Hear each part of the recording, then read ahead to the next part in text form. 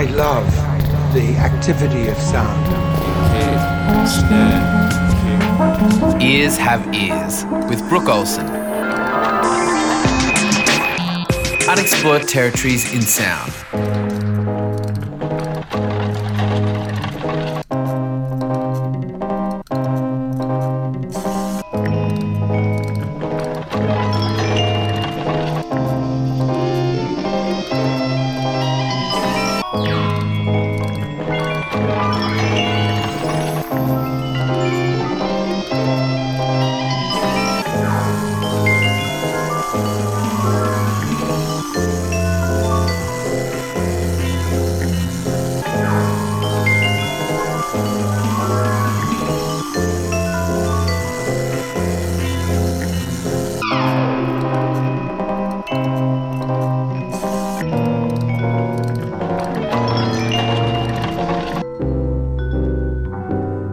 Hello, this is the Ears Have Ears FBI Radio experimental music podcast.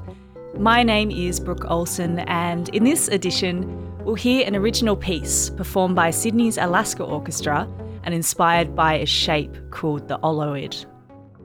It's really cool because it's the only solid that where all of the surface area touches the ground as it rolls along. That's Megan Alice Clune, musician, artist, composer and founder of Alaska Orchestra, describing the oloid, a shape invented by mathematician Paul Schartz and the name of their Ears Have Ears soundtrack.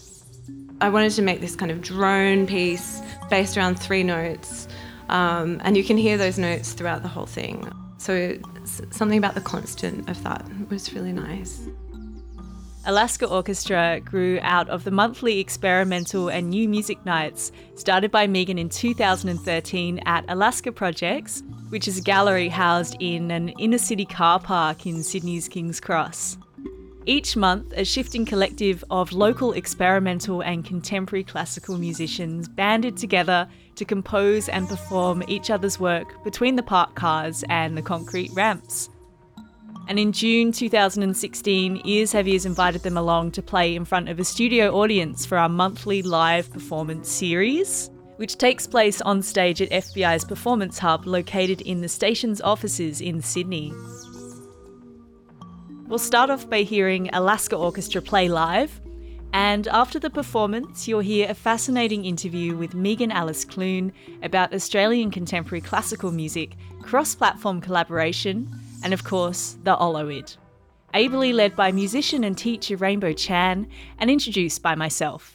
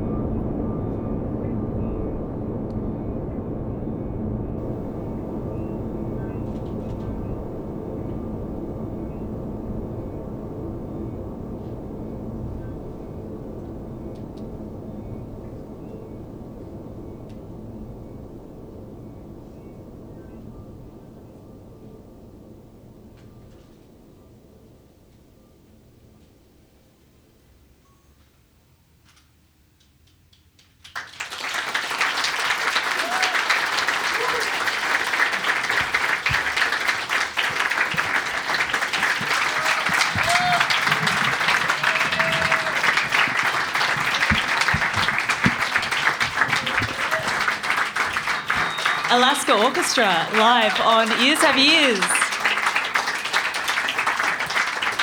Megan Alice Clune, Adam Gazowski and Hugh Deacon there, and a piece which is called The Olo Id, created exclusively for the program. We're going to have a Q&A now, and we're going to hear an in-depth discussion between Alaska Orchestra's Megan Alice Clune and also the Sydney multidisciplinary artist and musician and teacher Rainbow Chan, who's just here, and I'll give her the mic in a second. Rainbow Chan is originally from Hong Kong. She's an experimental pop producer, regular collaborator with Alaska Orchestra and a pop singer. Maybe familiar with her if you're a regular listener of FBI. She teaches contemporary music practice and also casually lectures at the University of Sydney, so she's busy on kind of both sides of the music spectrum. She won FBI Radio's Northern Lights competition in 2011 as a musician, and giving her the chance to play at Iceland Airwaves Festival. And she's since spoken at FBI's Music Open Day, the Electronic Music Conference, and has contributed to FBI Radio's arts program, Canvas. So I'd like to welcome Rainbow onto the stage to kick off this Q&A with Meg. Thanks, Brooke. Hello. Hello. Hello. So for those joining us now, I guess your piece was takes its title from the Oloid shape, discovered in 1929. The patent for this shape defines it as a device to generate a tumbling motion. So I recommend you going onto YouTube and looking at a video of it moving, because when it's on an inclined surface, it just keeps rolling upon itself, right? Yep. So in your piece, you've used various techniques to represent these pulsating rhythms. So can you tell us a bit more about the shape and the process of translating it into a sound? Yeah, I discovered it on one of those weird YouTube wormholes that I think we've all been guilty of in the past. Yeah, Brooke was really encouraging us to make a soundtrack with a theme. And so I was trying to find ideas, and I was looking at the website of Taba Albach, who's a really beautiful artist from New York, and she's really interested in this shape. And so I watched all these YouTube clips, and I was also really interested in how it was discovered. It was Paul Schatz was looking at the sky, and he was looking at stars, and he invented this thing called the invertible cube. And the motion that invertible cube made inspired the Oloid as a kinetic mixer. And then there are a few more steps along the way, but we can forget about them. Streamline. Live radio, guys. And it's really cool because it's the only solid where all of the surface area touches the ground as it rolls along. And I was thinking this is really interesting because I wanted to make this kind of drone piece. And in terms of texture, it's really based around 3 notes. And you can hear those notes throughout the whole thing. The texture changes and the instrumentation changes really subtly, but those notes are there the whole time. And similarly, you can hear Hugh and Adam and I in playing those notes with various effects, and it changes a little bit, but they're always there. So something about the constant of that was really nice. Yeah, I really liked how certain tone colours every now and then would pop out, but then slowly kind of fade away again. So I really could hear that kind of ebbing and flowing in the sound. Yeah. It's very cosmic, isn't it? Yeah. The stars. And I'm really into that. I checked out your playlist on the Thousands. There's Thanks. a bit of new age in there. Would you say Love you're a it. bit of a cosmic person? Oh, totally. Yeah, I'm all about it. I do a lot of yoga, so I'm pretty into the mysticism and impressive. Yeah. I can't even do the downward dog, and that's meant to be the relaxing pose. I was like, I can't do this. All right. So tell me a bit about your background. So your practice is quite fluid. You're a musician, you're a composer, you're an artist and a writer. You have a background in classical music, studying the clarinet at VCA, and you've curated Musical Alaska since 2012.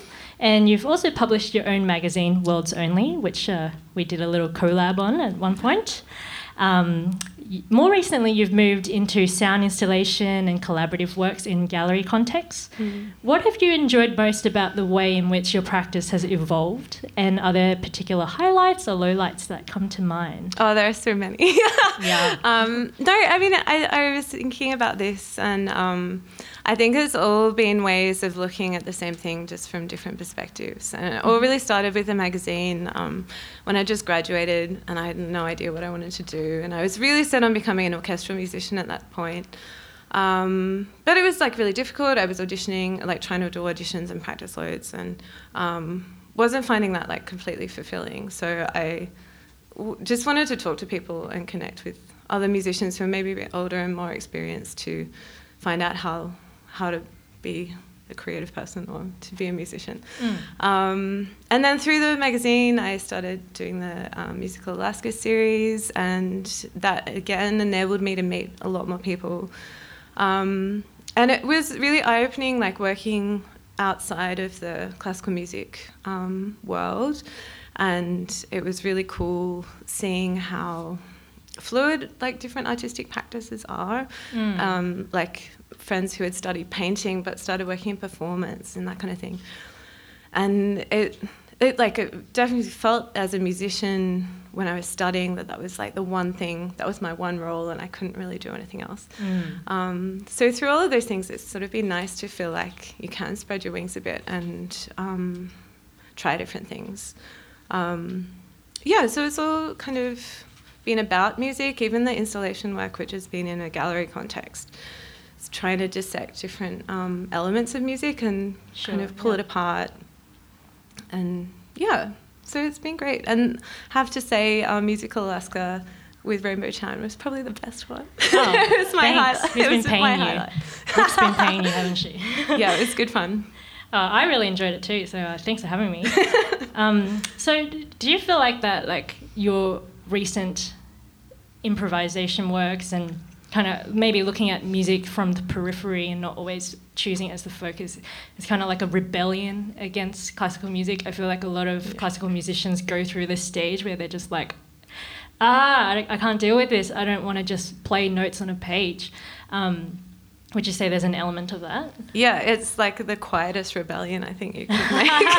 Would you ever just like do a performance piece where you just snap your clarinet in half, as a gesture? Yeah, it'd be really punk. Yeah. I totally think it is. I think there's I definitely have a lot of frustrations, particularly with like contemporary classical music. Like a lot of the things that are asked of you as a musician are like sometimes by the composer a little bit ridiculous. And such as? Give us the goss. Well, I'm not going to name names, but I saw my friend, who's an amazing contemporary vocalist, perform a few months ago, and she was playing a piece by a very well-renowned male German composer, very serious, like Darmstadt style. And there was a moment in it where she had to make the sound like, when you like, it was that it's kind of hollow mouth sound. Isn't it? Yeah. But in essence, she was slapping herself in the face, and I was like, is no one thinking about what this looks like? Like, this man is asking this woman to slap herself in the face in the name of music. And I was like, this is not cool. Terrible. Yeah, not good. No. So, I guess it definitely moving into more improvised music has been like a really big release for me and enabled me to kind of take a bit more control over my output, I guess. I don't know. More control, you'd say? More? But in letting go. Yeah, right, yeah. Okay. Because I was going to say, like, surely, because you work more recently with verbal-based scores and semi-improvised works where you give instructions and then leave a lot of it open to interpretation by the performer or audience participant member. So you must have an element of trust in the performers. How do you feel relinquishing that control, and has there been anyone that did something wrong? No one's there've been no mistakes. I mean it is quite scary, I think, and that idea of letting go of control. But I think it's like in a lot of ways as a composer, I find that a much more enjoyable thing to do, to be able to give someone agency to really express themselves and do what do what they want to do is really good. Like, you don't often get that in life, not only in music, but so being able to give that is a really cool thing, I think. Yeah. Sure, yeah, that's great. Nerve-wracking, a little bit, especially when it's my name that's like associated with it. I don't know, the ego gets a little bit caught up, but I think it's a really good thing to be able to let go of that. Yeah, definitely. Can you tell me a bit about the work you did with Agatha Goth Snape? Yeah, so that was like a pretty perfect example of that. It was such a cool work. Agatha was commissioned by Performer 15 in New York. It's a big performance art biennial to make her work, and she brought me on board as the composer. And she, like so many of us in Australia, was really obsessed with a lot of the big figures in contemporary art of sort of the generation before us. And she was particularly inspired and maybe a little bit obsessed with Lawrence Weiner. And he'd been a big influence on her work. And he does those big text-based works. And so she was watching a lot of YouTube. That's where it all starts. And she was watching a lot of interviews with him, and he, despite his work being very cerebral and as far removed from the hand as you could be, he has this amazing presence, and he has these amazing hands, like huge fingers, and he's like, it's quite a godlike presence. He just takes up a lot of space, and it's quite mesmerizing. And so her idea was to turn the gestures of Lawrence Weiner into music, which would be sung by a choir. So together we made a set of instructions to be interpreted by the choir, and also made a teaching module to teach that and to be kind of embodied by the choir. And it was performed in November last year. And Joan LaBarbera was also involved, which was really amazing. So, that's cool. Yeah, it was great. What were some of the teaching or instructions that you did with Adam and Hugh for today's piece? Well, they were pretty subtle. I don't know if you could. I think like we did a few exercises, like just trying to do one. Like the problem, we did a lot of very free improvisations, and a lot of the problems that we kind of fell into were just doing too many things and moving too quickly between them. So I guess that like we just worked on setting up time limitations and having like trying to just do one thing or two things, moving slowly between them, and really limiting the like harmonic material that we would be working with and melodic. Cool. Yeah. So well, it's pretty loose structure. Yeah, but more of a focus on slowing down of time. Yeah. Yeah. Well, that actually leads into my next question, which is, you know, you're influenced by a lot of avant-garde music from the late 60s, like John Cage, Lamont Young. And I feel like a lot of those artists play with the notion of time and the present, you know, through chance operations or repeating something over and over again so it has a trance-like state. So what excites you about the relationship between music and time and space? I think it's really fascinating. I think a lot of this also comes back to my training as well. Like at practicing, you're often doing long notes for like half an hour where you're really listening to the really minute details within the note. So I think that kind of piqued my interest. And then also like in learning the notes to stuff, you repeat small phrases of things over and over again. And I think that's kind of how I ended up getting drawn into this this music. I just think it's also just so important in this day and age where we're like tied to our phones and our computers and our emails, and I think it's really important to experience something that to not be bound by time in the same way, and to sort of feel a release from that. And for me personally, listening to this music gives me that sensation. So I hope that is sort of portrayed in what we're playing as well. I certainly felt very relaxed after a stressful day at work after hearing your soundtrack. I believe was that the last question? One more? Yeah, okay. So I'm interested in the work that you did for Underbelly last year, which was called The Closest Thing to Your Body. And you state that the work explores the physicality of sound and its communication with the body, a distillation of the most essential aspects of club music throughout history. That's a pretty big call. Yeah. So how did you do that? And can you explain to me, like, what motivated you to do that, and how much does dance influence your work? I've worked with Angela Go a lot, who's a fantastic contemporary dancer, and I guess I just really love dancing as well, and I think it's such a joyful thing, and it brings people together, and you're listening to music, and I just found it so fascinating watching like my friends who are electronic musicians sort of interact with their audience. Mm-hmm. And it's a much more direct sort of feedback to what I'm used to performing in. I just kind of wanted to make this work that was like kind of enjoyable, a little bit provocative. And it ended up just like the distillation went like really very stripped back, and it was just a kick drum. Yeah, and we had some lights and stuff. It was actually so funny because it was so minimal, but there's something like, I don't know how I did it, but it ended up getting pretty primal, and like there was this like night for teenagers, like a special event, and they like the teenagers went crazy in there, and they were like pulling stuff, and they like kind of broke it a little bit, and they just had like a massive party in there, and I was like, that's the ultimate goal, really. Yeah. I mean, if you can actually induce a heaving mass of teenage bodies, I think you've made it as a composer, right? I know. So, yeah. It's like, thanks, guys. So it was really fun. Yeah. Amazing. Cool.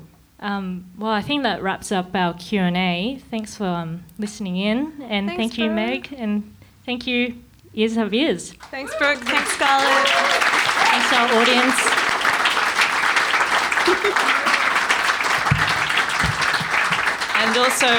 And also a huge thanks, of course, to Megan Alice Clune and Rainbow Chan for that really great Q&A.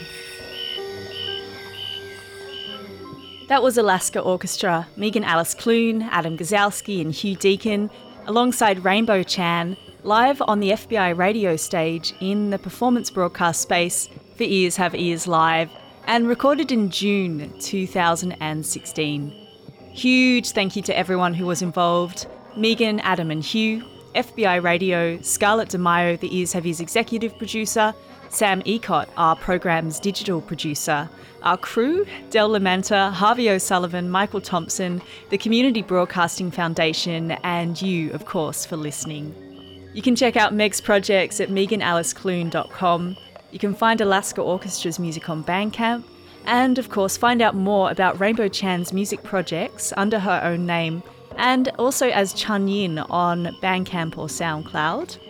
If you haven't already, make sure you subscribe on iTunes for new editions of the Ears Have Ears podcast. And while you're waiting, you can also listen back to our radio program Thursday nights 9 to 11 p.m. on FBI Radio 94.5 FM in Sydney, or head to fbiradio.com to restream the program in your own time. Catch us on the next podcast, and until then, stay curious and keep your ears to the radio.